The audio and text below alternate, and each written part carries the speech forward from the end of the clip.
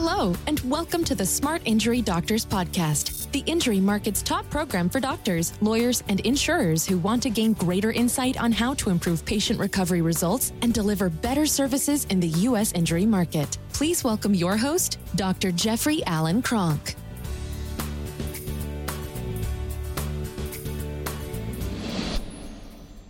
Hello, doctors, and welcome. Today on the program, what I want to talk about is explaining CRMA results to your patient. CRMA is computerized radiographic mensuration analysis. It's a spinal ligament injury test.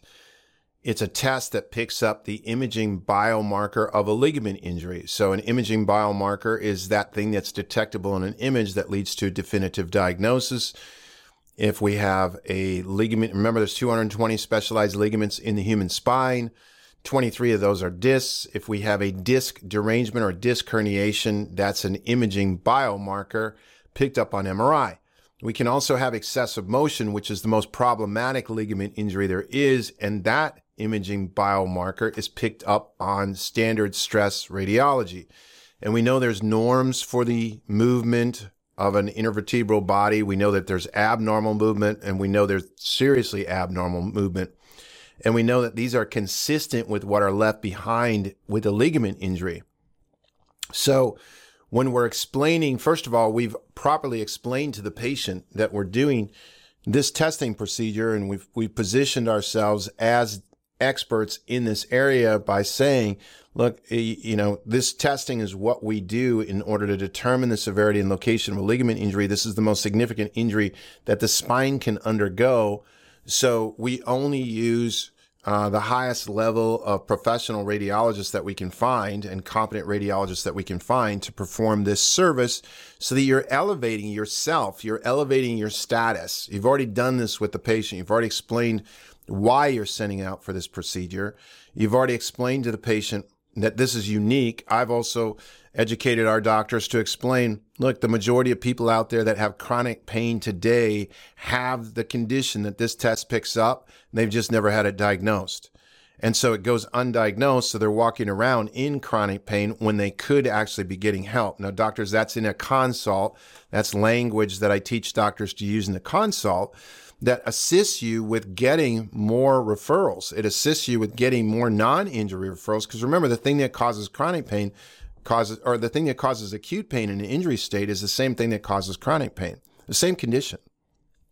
So you've already explained this, but now we're at the visit where you're actually explaining the results of the test. Let's say the test came back and you have a C4 on C5 nerve problem, or you have C4 on C5, you have alteration of motion segment integrity at that state for translation findings. Okay, now you're explaining, I'm just going to use the patient's name as Mark. You're explaining, Mark, your test results came back. I've got them. It shows that you have severe ligament damage in the middle part of your neck. I would touch the patient. I would point to it. You don't have to give them the report. That's not important. Those are not the important things. Mark, here's what is important. It came back. There was significant ligament damage. Now, what that does is it doesn't change our treatment goals. The treatment goals that I said to you in the report of findings are still the treatment goals today. Those goals are to have you pain-free at the end of our care, and you have no chronic pain, no chronic situation at all with this condition, to have it not interfering with any activity of your daily living, and to not have it interfere with your ability to earn a living at all. So where you feel like you're never had the injury in the first place. That's the goal. Now, what this test tells me, though, is that you're at much higher risk for a thing called long-term residual complaints. Those are conditions that never fully go away. That's a chronic condition. You're at high risk for that. Now, here's the thing that I need to tell you. You are the patient that cannot miss care. You can't miss visits. You can't miss anything that we're telling you to do in treatment. You have to be a stellar patient, because I'm not just working on your spine to reduce down your acute pain in the situation today. As a provider, I'm looking at your spine and your spinal health and your health 30, 40 years from now, 10, 20, 30, 40 years from now. Seriously.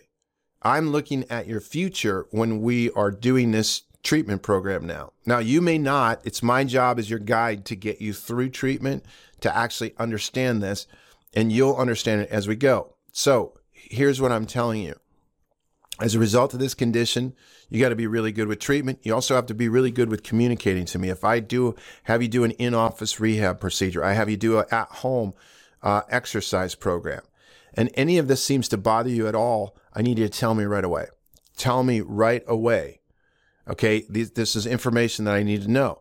Now, I gave you injury recommendations about water, about sleep, about anti-inflammatory diet. Doctors, if you have, we have a thing called SMART injury recommendations that are just basic fundamentals that you're going to give the patient to get healthier in the first place and to reduce down their own inflammation in the first place. I've given you those things. Those are good things to do, right? Now, here's what I need you to know, though. What I need you to know is that with this level of ligament damage, it causes an instability in the spine. Anything that's unstable is prone to erratic or unpredictable behavior. And what I mean by that, if your neighbor's unstable, they're unpredictable. They're prone to erratic behavior. They can go good. They're good for months and months, and all of a sudden they have a flare-up. Same with this condition. Now, that's going to be important for you to know, because we're going to be talking with you about supportive care toward the end of your care. Doctors, I am initiating this in week 1, supportive care conversations in week 1, because it's the truth. What that means is that I'm going to be recommending, probably, no matter how well you do in care, that we do 2 to 4 visits a year for the next 2 years after you're done with care, just to support the care that we did. And then I'll want you to take a look at doing my patients that see me twice a year or 4 times a year, and they do it for 30 years, are going to be much healthier than my patients that wait 10 years, don't see me, and now they come in with some sort of situation, and now they want me to fix it. So it's much easier to take care of a spine a little bit over time than it is to take care of a spine that has been badly neglected for years or decades. But this is talk we're going to have toward the end of care. I just want you to know that I'm going to have that conversation. Doctors, you're starting to talk about this now in your report to the patient, and you're allowing the patient to ask you now any questions that you want to ask them. You're telling that patient, look, this is the other thing with this condition, is in treatment, a lot of times everything's going to go really well. So you'll spend a month or 2, and all of a sudden you realize, oh my gosh, I feel like I'm like 100% better, and I should be done with treatment. And then all of a sudden you watch a football game on a Monday night, you sleep wrong on your neck, and it feels like when you wake up, you're right back at day 1. You are not back at day 1. Now, doctors, if you don't tell them that they can hit this, here's what's going to happen. They're going to think that your care is not working. So if you tell them it could happen, and it happens, your status goes up. So now you're basically you're telling the patient, if that happens, you just come in for a visit or 2, and I'll have you right back to where you were. That's the nature of this condition. Now, if you tell them that and they hit it, they'll be back in your office. If you don't tell them that, they're going to be in their office with a coworker that says, hey, oh my God, my neck's killing me. They're telling their coworker their neck's killing them.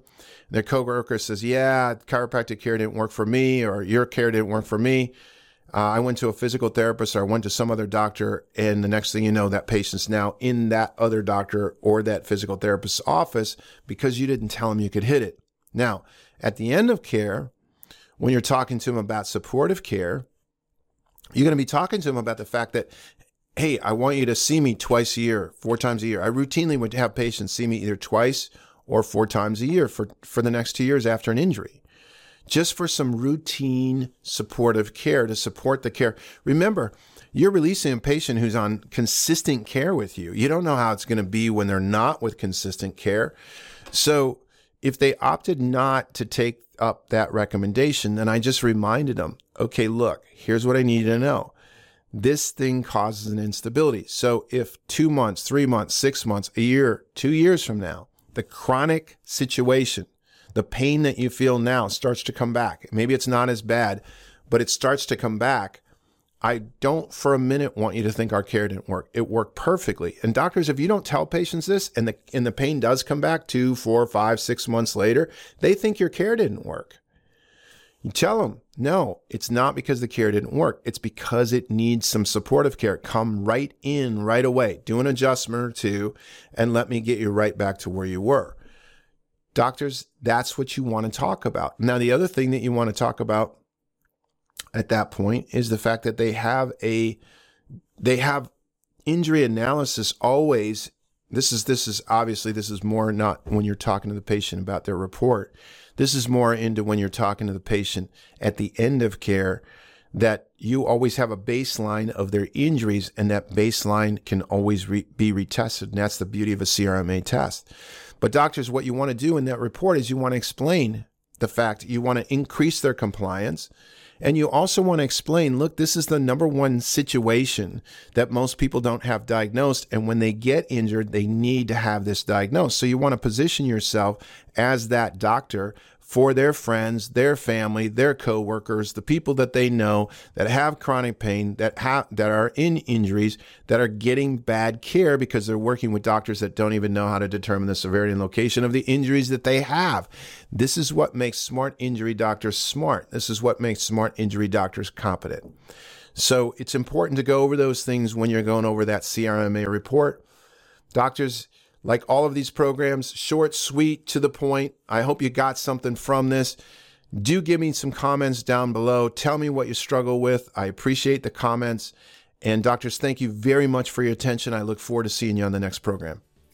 You've been listening to the Smart Injury Doctors Podcast, the #1 audio production show for professionals in the U.S. injury market that want to deliver better injury services to the patients, clients, or insureds they serve. If you like what you heard today, please leave us a review and don't forget to join us on our next program.